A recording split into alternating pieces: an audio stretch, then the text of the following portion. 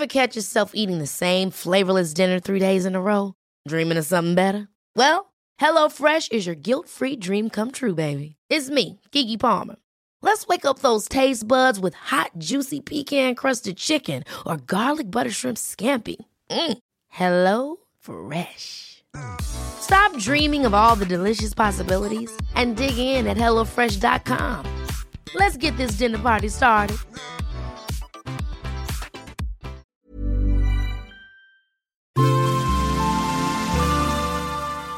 Asennemedia.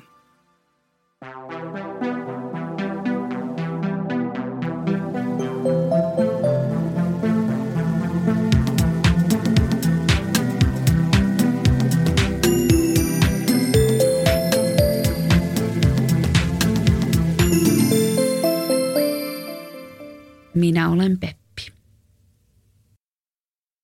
Mä oon Peppi. Mä oon tiennyt, että mä haluan tehdä tämän jo tosi pitkään, mutta mä en ole jotenkin osannut ajatella, että tämä tulisi sitten oikeasti ajankohtaiseksi. Ja mä istuisin tässä studiossa, kuten mä nyt istun ensimmäistä kertaa.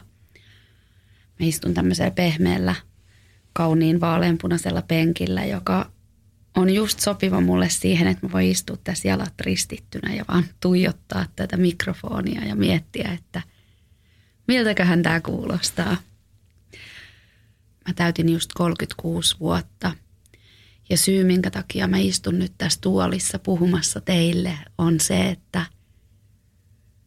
mä haluan kertoa mun elämästä. Mä haluan kertoa siitä, kuka mä oon, mitä mä oon nähnyt, mitä mä oon kokenut ja mistä mä oon tullut. Mä haluan jakaa kipeitäkin asioita mun elämästä. Mä haluan avata mun elämää sellaisena kuin se on siitä syystä, että mä toivon, että se voi antaa muillekin ihmisille voimaa. Ja semmoista tietynlaista uskoa siihen, että elämä kyllä kantaa ja meillä itsellämme on meidän elämä käsissämme. Mä haluan toivottaa sut tervetulleeksi tämän podcastin pariin. Ja mä toivon sydämestäni, että kun sä kuuntelet tätä podcastia, niin sulla on sun sydämessä hyvä olla. Mutta vaikka sulla tulisi muunlaisiakin tunteita, niin sä ottaisit ne vastaan just sellaisina kuin ne on.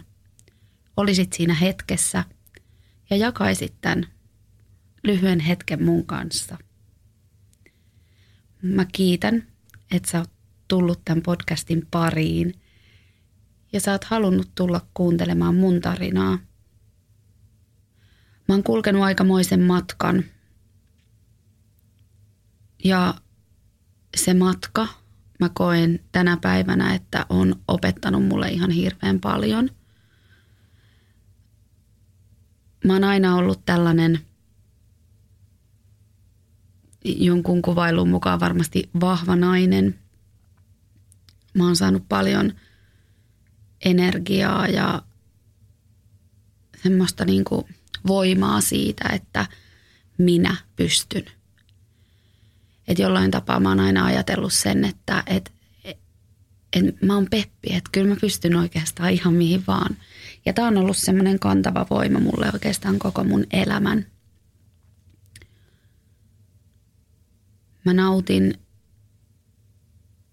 siitä, että mä saan keskustella ihmisten kanssa, mä saan kuulla ihmisten tarinoita, mutta myös siitä, että mä saan kertoa ihmisille mun tarinaa ja tuoda täältä niitä asioita esiin, mitä mä oon käynyt läpi.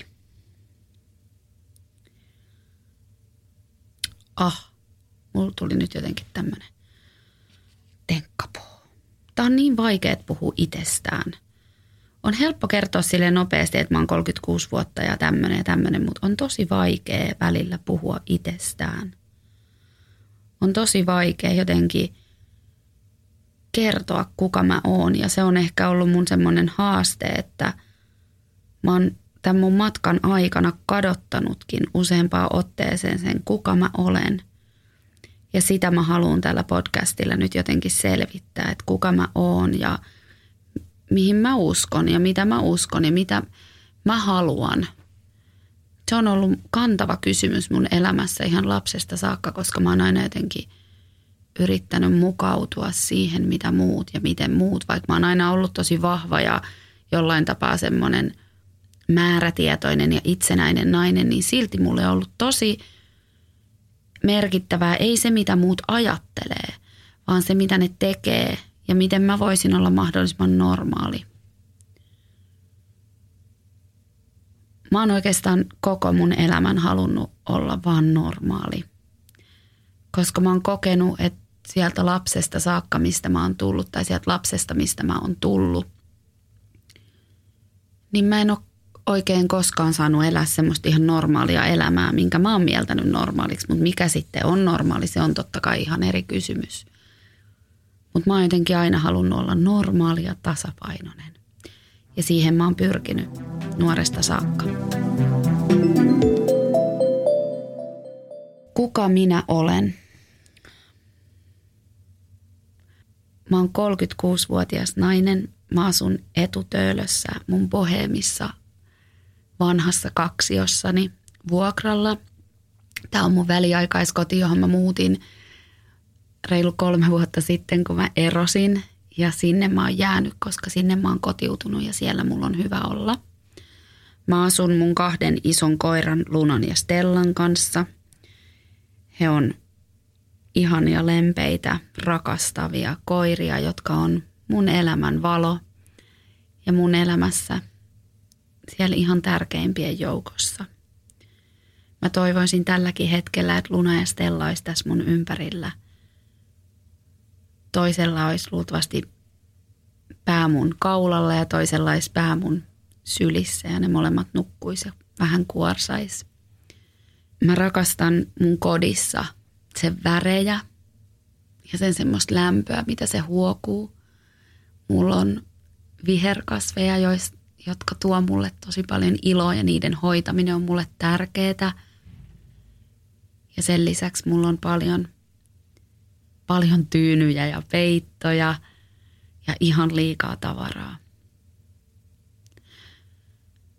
Mä oon aina unelmoinut kesämökistä, omasta pienestä mökistä, missä olisi hirveästi kirjoja. Siellä olisi takka, siellä tuoksuisi mökiltä. Siellä olisi hirveästi niitä tyynyjä ja peittoja. Siellä olisi värikkäitä astioita. Mä haluaisin hirveästi Marimekon mansikka-astioita sinne. Ja siellä olisi hyvä olla. Se olisi mun rauha ja se olisi paikka, mihin me mentäisiin Luna ja Stellan kanssa olemaan ja ne saisi olla vapaana siellä pihalla. Ja sitten me oltaisiin mökissä iltaisia. Luettaisiin kirjaa ja juotaisiin teetä. Siitä mä unelmoin. Mä työskentelen artistimanagerina musiikkialalla. Mä oon tehnyt tätä nyt 5 vuotta. Tää on intensiivinen työ, joka vaatii paljon työtuntien lisäksi omistautumista ja semmoista heittäytymistä.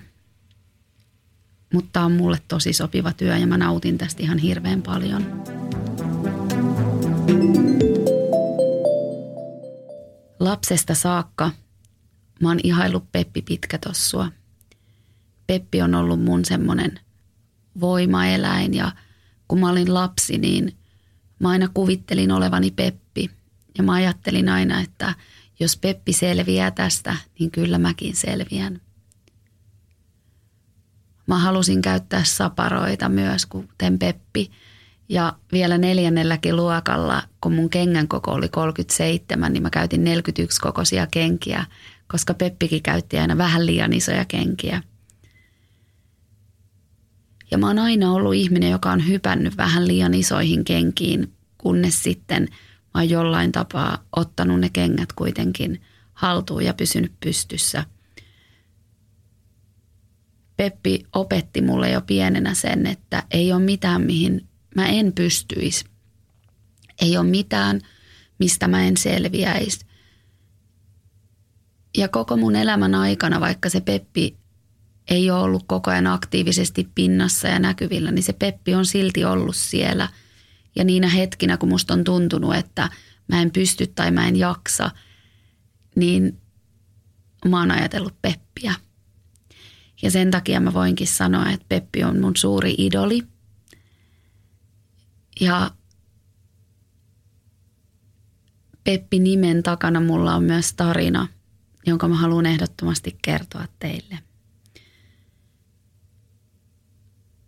Kun me aloitettiin More to Love-blogi aikoinaan Mimmin kanssa vuonna 2009, niin me ajateltiin, että vähän samalla lailla kuin tässä podcastissa, niin More to Love, tai sanotaan More to Love, se on tuttavallisempi mullekin. More to Loveissa ei feikata. More to Love on aitoa ja More to Loveissa puhutaan asioista niiden oikeilla nimillä. Ja se on, kun mä oon tästä podcastistakin puhunut, niin mä oon koko ajan sanonut kaikille sen, että tässä puhutaan asioista niiden oikeilla nimillä. Mutta me ei Mimmin kanssa silloin ajateltu, että me halutaan tulla omilla nimillämme esiin. Me haluttiin pystyä puhumaan asioista niiden oikeilla nimillä, mutta me ei uskallettu tehdä sitä itse. Ja näinpä kun me blogia perustettiin, niin meidän piti keksiä nopeasti itsellemme jotkut salanimet, ettei vaan kukaan tietäisi, keitä me ollaan. Me otettiin kuvistakin kasvot pois, me räjäytettiin ne semmoisella ohjelmalla, kun ei me muuta osattu. Ja se näytti vähän oudolta, kun me oltiin siinä seiso minä ja sitten mulla oli semmoinen räjäytetty naama. En ehkä tekisi enää sillä tavalla, mutta silloin se tuntui hyvältä idealta hetken aikaa. Ja me keksittiin meille nämä nimet, Mimmi ja Peppi. Mä en ihan tarkalleen muista, mistä Mimmi tuli. Musta tuntuu, että Mimmi oli aikaisemmin jo käyttänyt sitä Mimmiä välillä ja piti sitä kivana nimenä. Ja mulle oli ihan selkeää, että musta tulee Peppi. Peppi ei suinkaan ollut mun oikea nimi, eikä viitannut millään tapaa mun oikeaan nimeen silloin. Mutta Peppi oli mun Peppi. Peppi oli mun voima ja Peppi oli se mentaliteetti, jolla mä elämääni elin. Peppi oli se voima, jolla mä tein asioita ja hän oli mun esikuva. Ja näinpä mä vihdoin sain kutsua itseäni ihan oikeasti Pepiksi. Ja näin sitten meistä tuli Mimmi ja Peppi, meni muutama kuukausi, niin naaman räjäytys loppui ja me tultiin omilla kasvoillamme esiin. Myöhemmin, kun mä menin levyyhtiön töihin, niin mun oli pakko päättää, että virallistanko mä Peppi-nimen itselleni vai siirrynkö mä mun vanhaan nimeen. Mut siinä vaiheessa mun identiteetti oli jo niin vahvasti Peppi, että mä kävelin maistraattiin ja näinpä Pepistä tuli mun virallinen etunimi. Enkä ole muuten katunut hetkeäkään.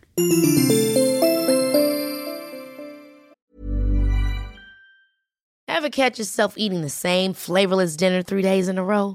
Dreaming of something better? Well, HelloFresh is your guilt-free dream come true, baby. It's me, Keke Palmer. Let's wake up those taste buds with hot, juicy pecan-crusted chicken or garlic butter shrimp scampi. Hello Fresh. Stop dreaming of all the delicious possibilities and dig in at HelloFresh.com. Let's get this dinner party started.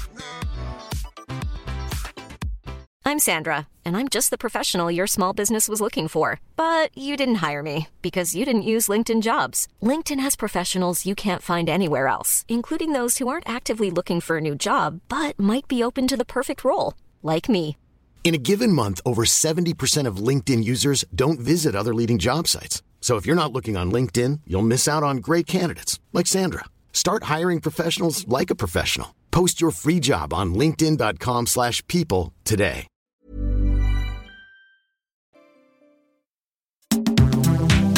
Mä oon rakentanut tämän podcastin seuraamaan mun elämäntarinaa.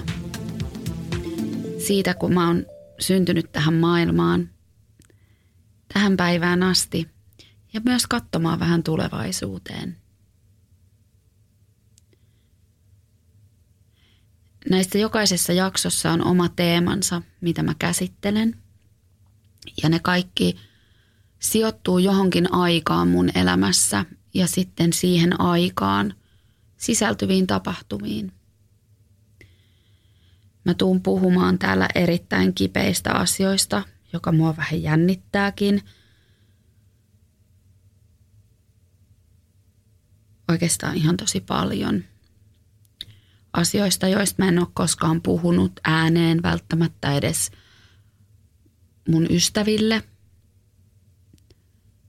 Ja mä tuun jakamaan täällä omia haavojani, mutta samalla myöskin kertomaan siitä voimasta, joka on auttanut mua menemään eteenpäin ja saavuttamaan ja uskaltamaan tehdä asioita. Tämän esittelyjakson jälkeen me siirrytään mun lapsuuteen. Mä synnyin vuonna 1985 mun just 21 vuotta täyttäneelle äidille. Me asuttiin Helsingin Pasilassa kahdestaan, koska mun äiti ja isä ei ollut yhdessä. Mä en ollut suunniteltu lapsi, vaan mä olin klassinen vahinko. Ja se kyllä tehtiin mulle selväksi heti pienestä pitäen. Se kai oli tapa siihen aikaan. Mä luulen, että silloin puhuttiin tämmöisistä asioista jotenkin tosi avoimesti myös lapselle, eikä ajateltu sitä, että miltä se mahtaa siitä lapsesta tuntua. Että sä tiedät, että sä oot vahinko, sua ei ole välttämättä haluttu. Ja sitten ehkä sulle unohdetaan sanoa se, että mut nyt sä oot tosi toivottu ja haluttu ja rakastettu. Ensimmäiset vuodet me asuttiin siellä Pasilassa ja sitten siitä me muutettiin vähän matkan päähän. Jossain kohtaa mun äiti rupesi käyttää päihteitä. Ja ne ensimmäiset vuodet olikin melko värikkäät, kun mä asuin äidin kanssa, joka yritti nuorena naisena elää sitä elämää päihteiden käytön keskellä sen pienen lapsen kanssa. Kun me sukelletaan sinne mun lapsuuteen, niin mulla jo nyt tulee tunteita hyvin paljon pintaan ja mä tiedän, että lapsuus, joka on ensimmäinen jakso tämän jälkeen, tulee olemaan mulle ehkä yksi jopa rankimmista. Mutta äärimmäisen tärkeä. On paljon asioita, mitä mä en sieltä muista, mutta on paljon myös asioita, joita mä muistan. Ja mä en koskaan silloin ajatellut, että mulla olisi mitenkään erikoinen tai huono lapsuus, vaan lapsihan sopeutuu ja mä rakastin mun äitiä aina ihan hirveän paljon. Äidin lisäksi mua oli siellä kasvattamassa mun täti ja mun mummi. Heidän kanssaan mä vietin tosi paljon aikaa. Ja etenkin mummi jäi mulle mun elämään semmoiseksi Pepin kaltaiseksi voimahahmoksi. Oikeastaan mä oon usein puhunut siitä, että mummi oli mun elämän tärkein ihminen silloin ja siitä eteenpäinkin. Mummi on ainoa, jonka nimi mulla on tatuoituna itseeni. Ja mä kannan sitä suurella rakkaudella. Mä menetin mummin 2 vuotta sitten tai 1,5 vuotta sitten. Ja se on edelleen mun elämän suurin ja vaikein menetys. Mutta mä oon äärimmäisen kiitollinen siitä, mitä kaikkea mä sain kokea hänen kanssaan.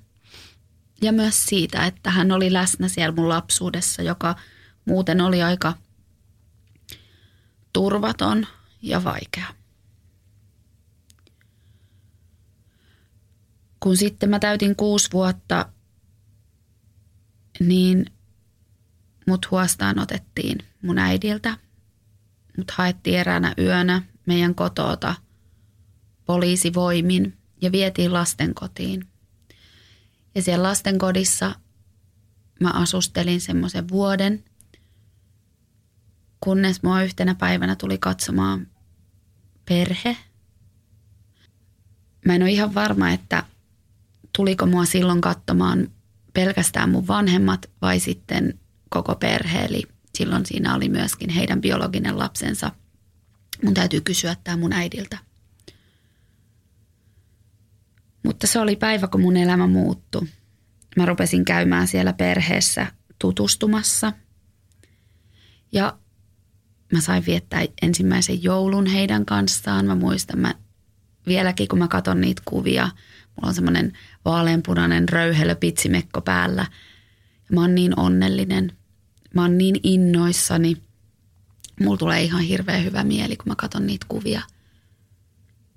Mä muutin sieltä Siilitieltä lastenkodista Kirkkonummelle metsän keskelle tämmöiseen isoon vanhaan omakotitaloon. Meillä oli lähimmät naapurit muutaman 100 metrin päässä ja me elettiin siellä ihan omassa lintukodossa. Meidän pihalla oli peuroja ja kaikkia metsän eläimiä. Ja mun elämästä tuli yhtäkkiä jotenkin hyvin normaalia. Kirkkonummella mä asuin siihen asti, että mä täytin 16. Mä kävin peruskoulun lähes kokonaan siellä. Mä aloitin jo Siilitiellä lastenkotiaikana ekan luokan, mutta mä siirryin sitten tonne Kirkkonummelle kouluun. 3. luokalla mä menin musiikkiluokalle, eli vaihdoin koulua, mutta pysyin kuitenkin siellä monien samojen kavereiden kanssa. Aina sinne 16-vuotiaaseen asti, kunnes sitten peruskoulu päättyi ja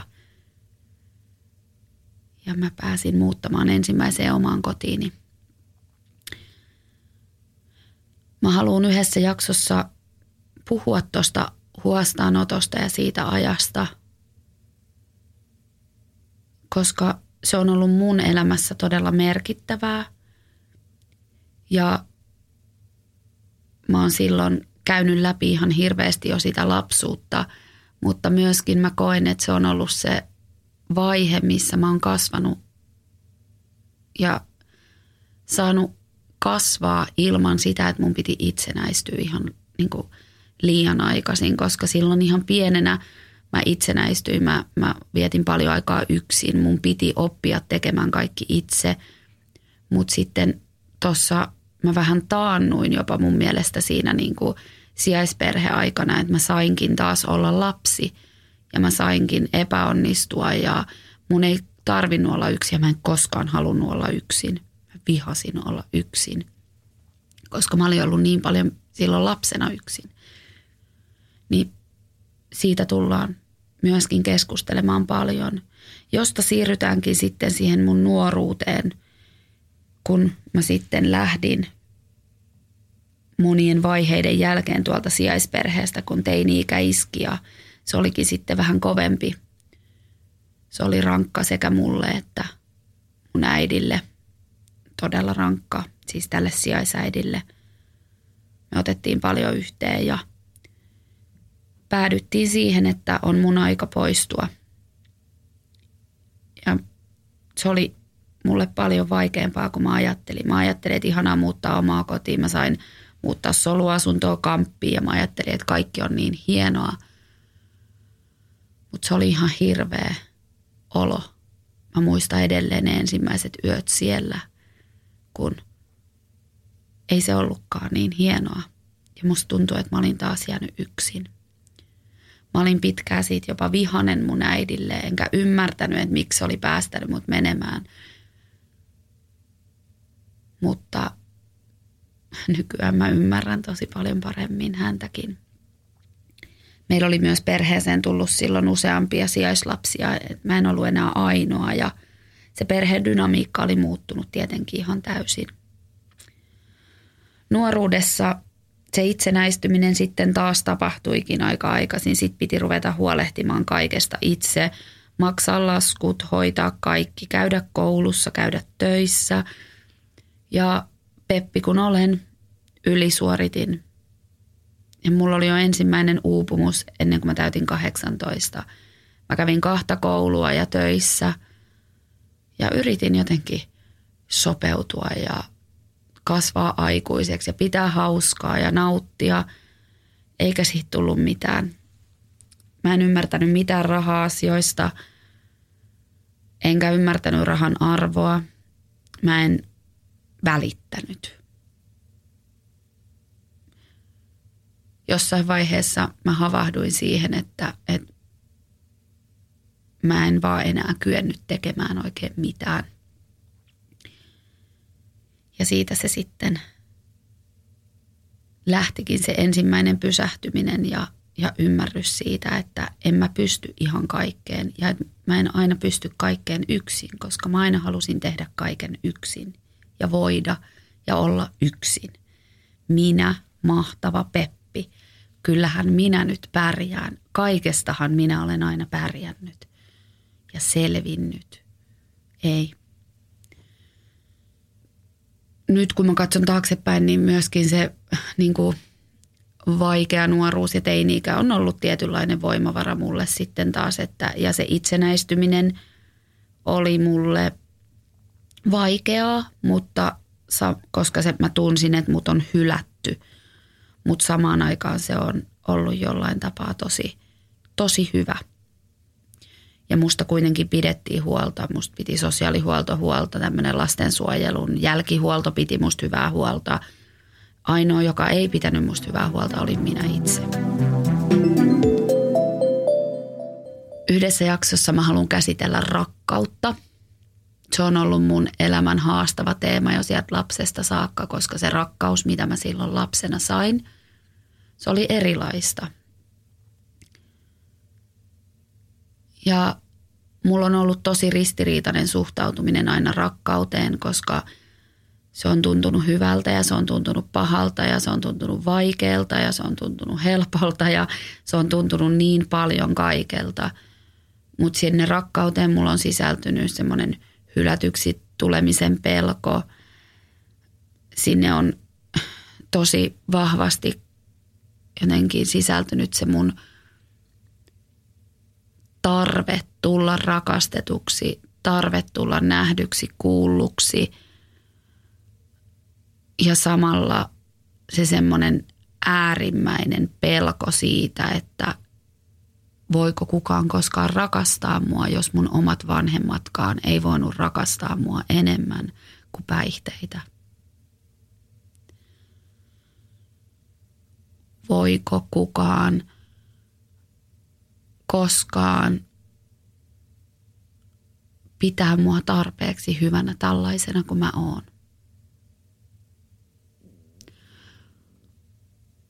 Voinko mä rakastaa ilman, että mä pelkään, että tämä ihminen lähtee?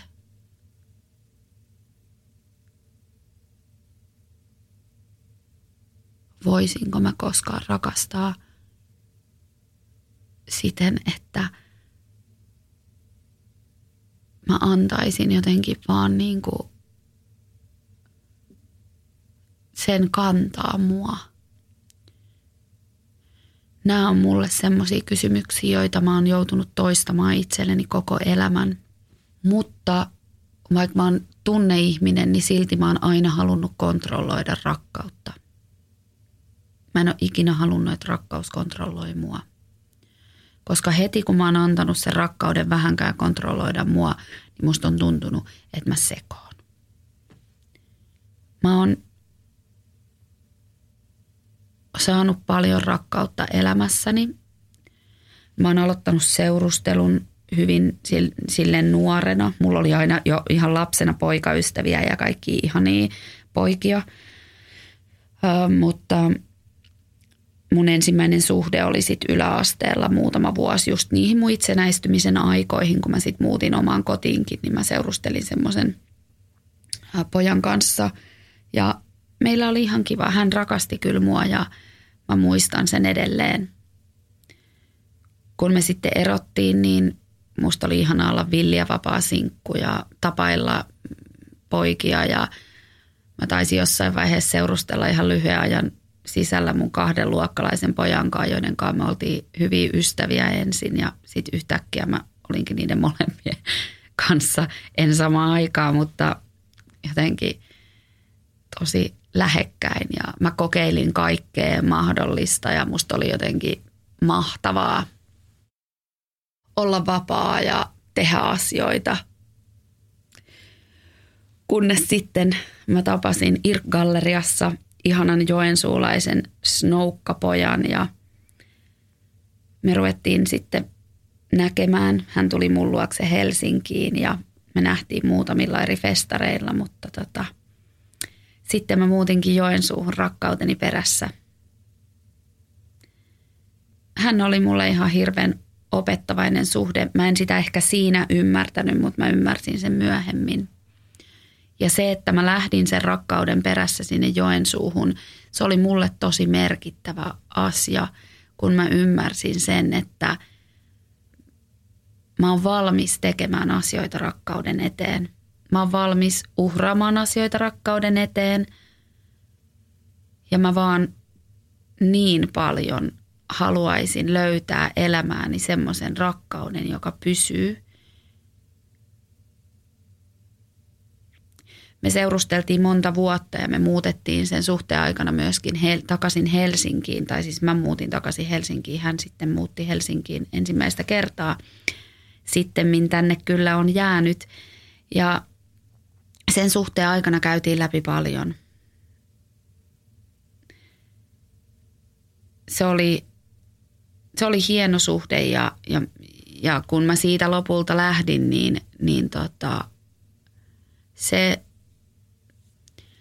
mä hetken sitä jopa ihan kaduin, että miksi mä niin tein. Enkä tiedä, jos mä ajattelen sitä ihmistä silloin ja minua silloin, niin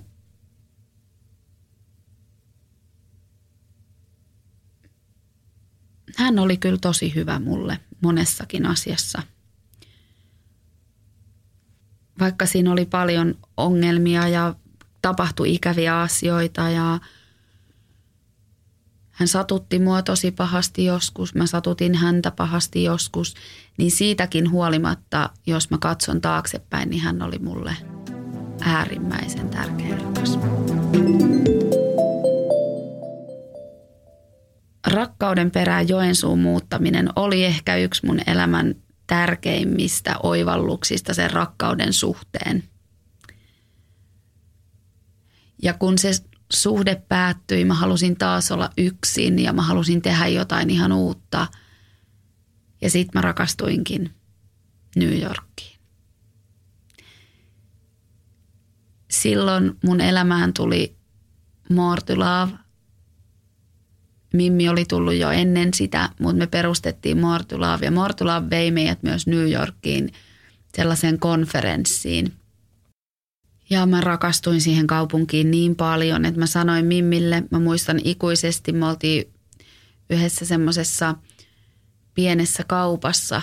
Ja mä sanoin Mimmille, että siellä soi Alicia Keysin Empire State of Mind, se part 2, missä se fiilistelee pianolla sitä. Ja mä sanoin Mimmille, että mulla on semmoinen olo, että mä haluaisin muuttaa tänne. Aurinko laski, mä näin Empire State Buildingin ja se hetki on painunut mun mieleen, kun Mimmi sanoi mulle, että no sittenhän sun pitää vaan muuttaa. Mitä sulla on? Ihan kun sä et vois blogia kirjoittaa sieltä, ihan kun sä et vois tehdä Miss Mixin kolumneja sieltä. Mikä sua pidättää täällä? Sulla on väliaikaiskoti, sulla ei ole oikeastaan mitään semmoista. Sä voit tulla tänne sitten kyllä käymään, jos meidän työ sitä vaatii. Ja meni 4 kuukautta, niin mä muutin New Yorkiin. Mä olin tavannut Rachelin, mun kämppiksen, tai mun tulevan kämppiksen, en silloin sitä tiennyt. Ja mä muutin Rachelin luokse Queensiin sen sohvalle. Mä elin mun unelmaa. Mä olin rakastunut New Yorkiin ja mä sain muuttaa sinne. Ja lopulta se mun oleminen Nykissä venyi 2-vuotiseksi. Mä elin mun unelmaa. Mä en voinut uskoa todeksi, että mä olin sanonut sen ääneen, että mä haluan muuttaa tänne. Ja sit mä pakkasinkin yhtäkkiä mun tavarat varastoon ja mä lähdin New Yorkiin. Ja siellä mä sit asuin ja elin ja tein niitä ihan tavallisia asioita, mitä mun frenditkin siellä teki. paitsi että mun työpäivät oli sitä, että mä menin johonkin kahvilaan tai puistoon kirjoittamaan tai olin himassa tai mitä ikinä. Se vapaus ja se kaikki, mitä siitä tuli, se oli ihan käsittämätöntä. Mä rakastin olla New Yorkissa. Mutta mä myös kaipasin Suomeen. Mulla oli tosi kova ikävä mimmiä ja mulla oli syyllinen olo siitä, että mä jotenkin jätin mimmin yksin Mortulavin kanssa Suomeen. Mutta mun oli pakko kuunnella mun sydäntä ja mun sydän oli särkynyt siitä erosta, joten jotenkin se New York tuntui hyvältä. Jossain vaiheessa mä tulin käymään ja olin vähän pidemmän aikaa ennen kuin mä lähdin sinne uudestaan ja mä täällä sitten hetken tapailin semmoista miestä, josta mä oon sanonut, että hän oli mun jalat alta rakkauteni. Lyhyt suhde, muutama kuukausi ainoastaan, ikuinen jälki sydämessä. Tämä ihminen, siinä oli jotain maagista. Siinä oli jotain, mistä mä olin en mä tiedä, voinko mä sanoin, että mä olin unelmoinut, mutta siinä oli jotain todella erityistä. Ja hän ehkä oli semmoinen ensimmäinen asia, joka rupesi muistuttaa mua siitä, että mulla on elämä ja elämä Suomessa ja että mä voisin joskus palata Suomeen, koska mä olin myös ajatellut sitä, että jäänkö mä vaan New Yorkiin, jos se olisi edes mahdollista. Sinne ei ole todellakaan helppo päästä. Ja siitä ehkä lähti se ajattelu siitä, että palaisinko mä jossain vaiheessa Suomeen, mutta mä kuitenkin menin takaisin Nykiin. Mä tein siellä juttuja ja viihdyin siellä sitten vielä melkein vuoden. Ja mä olin siellä New Yorkissa ollut tekemässä Fashion Weekeiltä reportaasia eräästä suomalaisesta brändistä ja siellä tutustunut tämän brändin ihmisiin, joka sitten oli hauska, että sieltä jäi yksi ihminen mieleen ja me aina välillä vaihdettiin viestejä ja sitten kun mä muutin takaisin Suomeen, niin se jatkui se viestittely. Hän aina pyysi mua välillä kävelemään koiran kanssa tai mitä ikinä. Ja jossain vaiheessa mä sitten suostuin mennä ja näinpä tämä ihminen olikin sitten tuleva aviomieheni. Mun aviomies, mä olin naimisissa muutaman vuoden. Me oltiin oltu noin vuosi yhdessä, kun mä menin hänen kanssaan Lappiin ja me mentiin siellä kihloihin salaa. Ja tästä muutama kuukausi eteenpäin me mentiin naimisiin. Häissä oli paikalla vaan hänen puolelta yksi ystävä, sukulainen, mun yksi ystävä ja mummi. Pienet häät ihan lähellä meidän kotia ja meidän ensimmäistä yhteistä kotia ja siitä alkoikin erikoinen seikkailu meille molemmille. Kuten mä oon sanonut, mä oon aina halunnut olla jotenkin normaalia. Tämä avioliitto oli paperilla lähinnä normaalia, mihin mä ikinä jotenkin olen pystynyt. Tässä oli kaikki. Oli omakotitalo, farmariauto, katumaasturi, koirat. Tämä oli paperilla erittäin täydellinen liitto ja setappi elämässä. Sellainen, mistä moni haaveilee. Monen varmasti normaali ja monelle semmoinen normaali tai asia tai mistä he haaveilee. Mutta siellä takana oli paljon kaikkea muuta. Ja lopulta näin pitkän ajan jälkeen tarkasteltuna se oli kaikkea muuta, mitä mä halusin. Me päädyttiin avioeroon. Me myytiin kaikki ja nykyään me omistetaan vaan nämä 2 koiraa yhdessä. meidän erosta on nyt jo useampi vuosi. Ja se ero oli mun tähänastisen elämän tärkein avaus siihen, kuka mä oon, mitä mä haluan ja siihen, mikä mä tänään olen. Ero on ihan hirveä asia. Ero tuo häpeän. Ero saa sut voimaan niin pahoin, saa sut menemään pohjalle. Ero repii. Mutta kun siitä erosta menee vähän aikaa ja sä käyt niitä syviä tuntemuksia läpi, niin jossain kohtaa sä tajuat, että mä oon vapaa. Mä oon vapaa kaikista niistä asioista, jotka repi mua sisältä sen parisuhteen aikana. Mun ei tarvitse enää pelätä, että jotain tapahtuu, jotain tiettyjä asioita tapahtuu. Mun ei tarvitse enää. Mä saan, mun ei tarvitse enää. Mä oon käsitellyt mun eroa viimeiset vuodet tosi paljon. Mä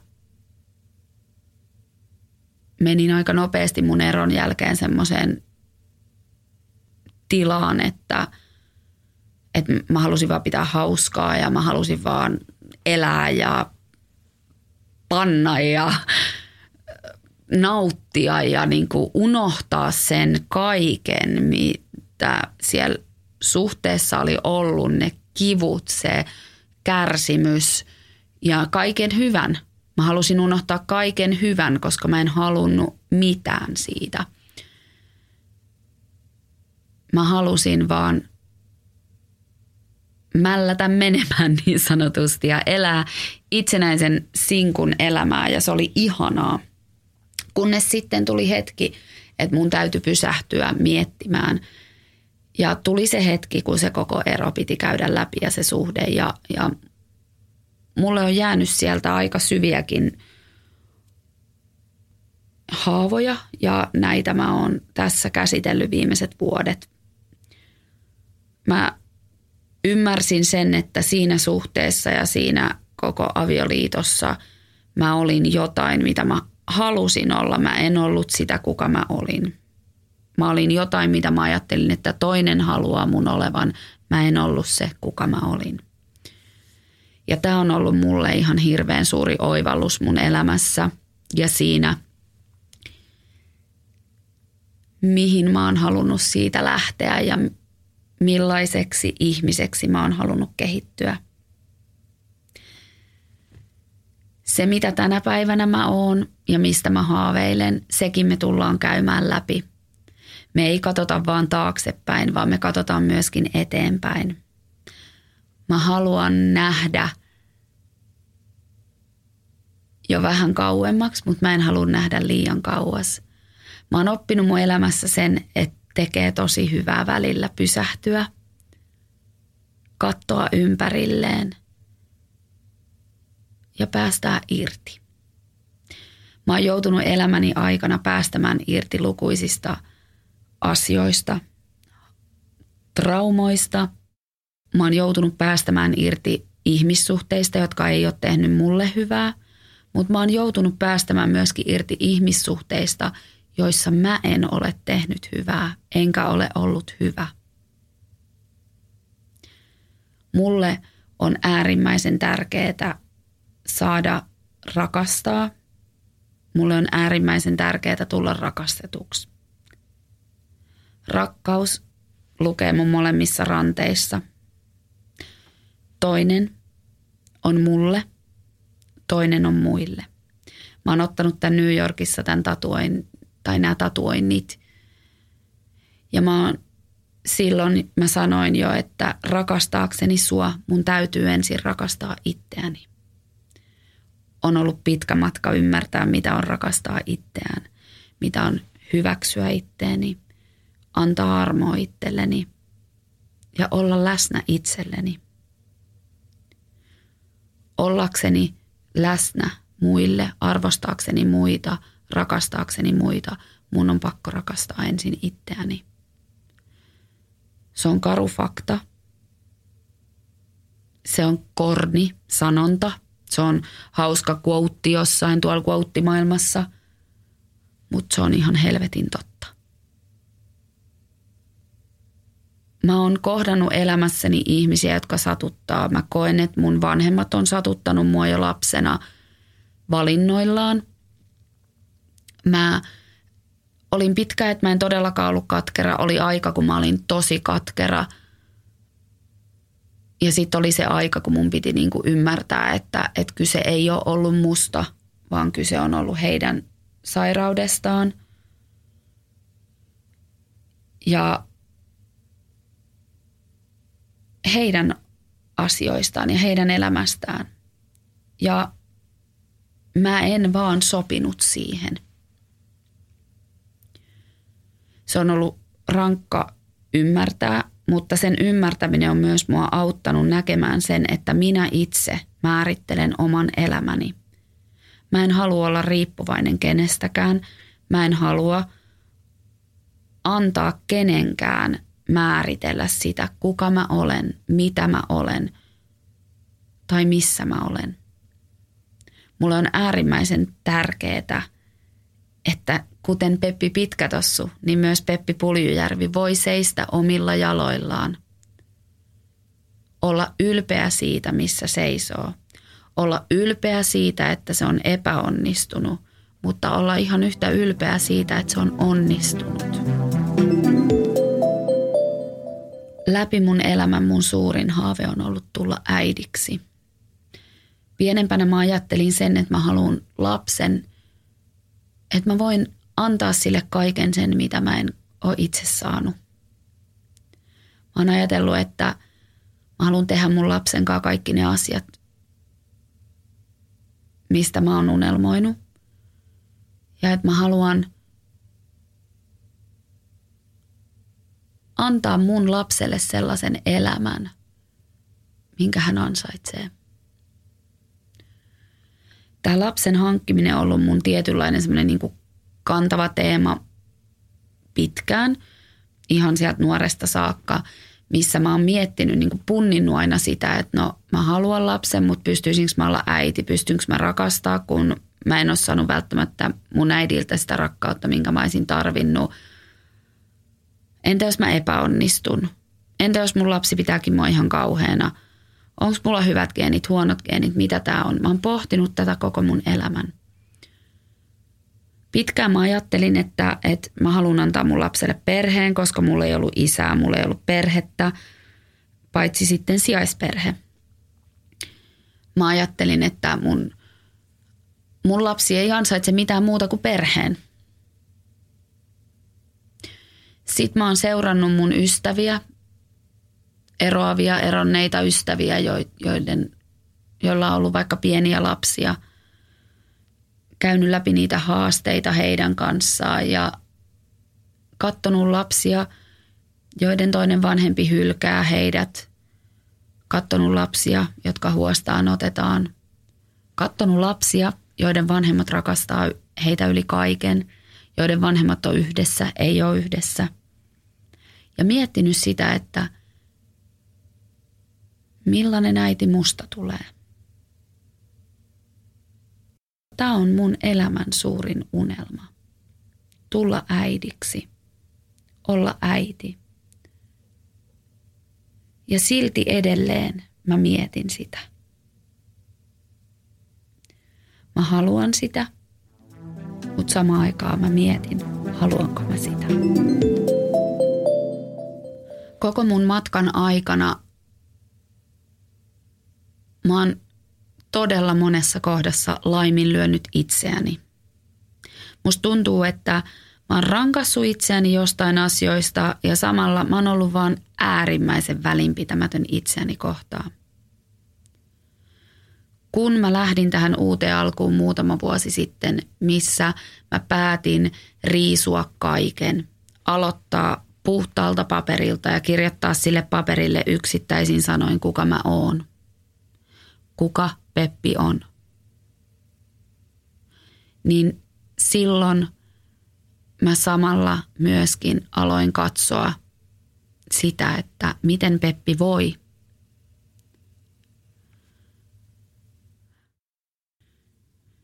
2019 toukokuussa mä menetin aivan yllättäen mun elämästä erittäin tärkeän ihmisen.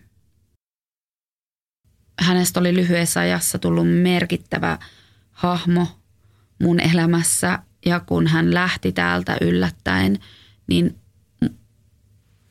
multa murtu kaikki. Mä en ole eläessäni itkenyt niin paljon, mä en ole surru mitään niin paljon, mutta samalla mä en ole myöskään jotenkin ottanut aikaa itselleni sen surun kanssa koskaan niin paljon kuin sinä kesänä. Kun sitten syksy tuli ja se alkoi vähän helpottaa muutaman kuukauden jälkeen, niin aivan puskista mun mummi kuoli. Enkä mä voi sanoa, että puskista. Mun mummi oli pitkään sairas ja se oli sen vuoden aikanakin mennyt jotenkin huonompaa kuntoa, mutta mä en ollut halunnut nähdä sitä. Mä pelkäsin sitä, koska mä oon aina sanonut, että mä pelkään sitä, että mummi lähtee, että sit mä en enää pärjää. Mutta kun mummi sitten lopulta syyskuussa 2019 kuoli, niin se oli se hetki, kun mun oli aika tehdä muutos. Mummi toivoi aina, että mä ajan ajokortin. Mummi toivoi aina, että mä rupean pitää itsestäni parempaa huolta. Ja mummi toivoi aina, että mä teen vähemmän töitä. Sen jälkeen, kun mummi kuoli, niin mä oon toteuttanut nämä kaikki asiat. Mä vähensin radikaalisti töitä. Mä rupesin pitää vapaapäiviä, lepopäiviä. Mä rupesin kuuntelemaan itseäni aamuisin, haluanko mä edes mennä töihin tänään. Jos mä en halua, niin mun piti järjestää asia jollain tapaa. Mä otin aikaa suremiselle. Mä olin niin surullinen, kun mummi lähti. Se oli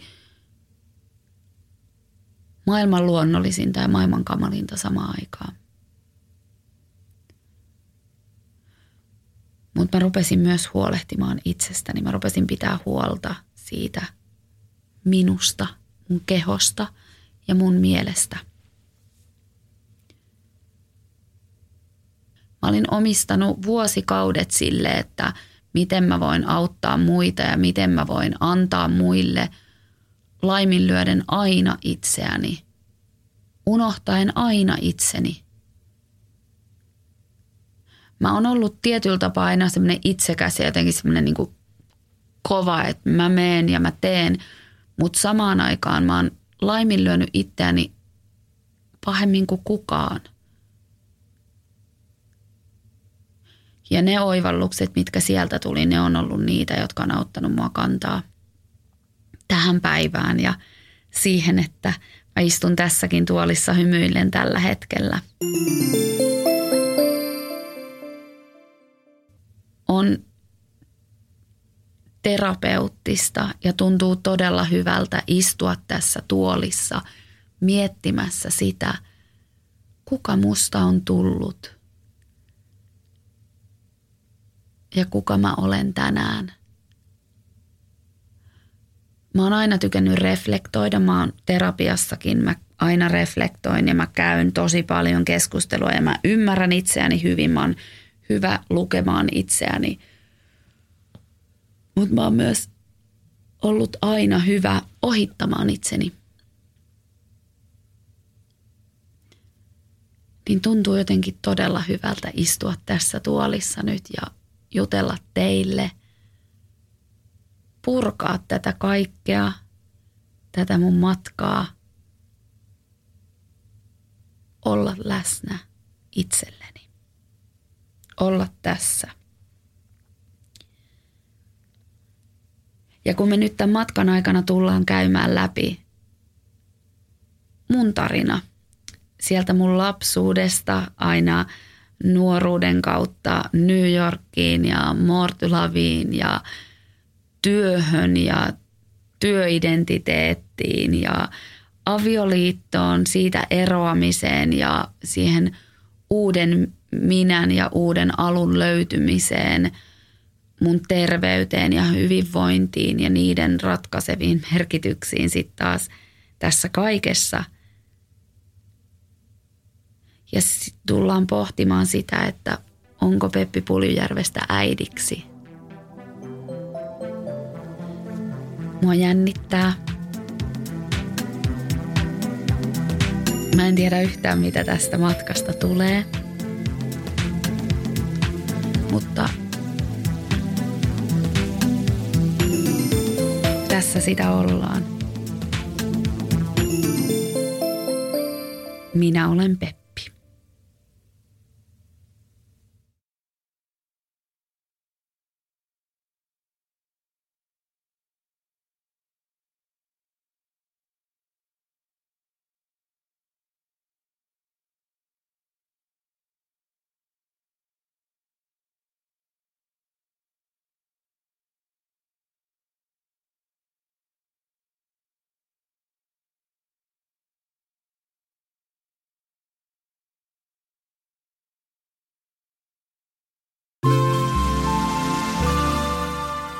Tehty asenteella.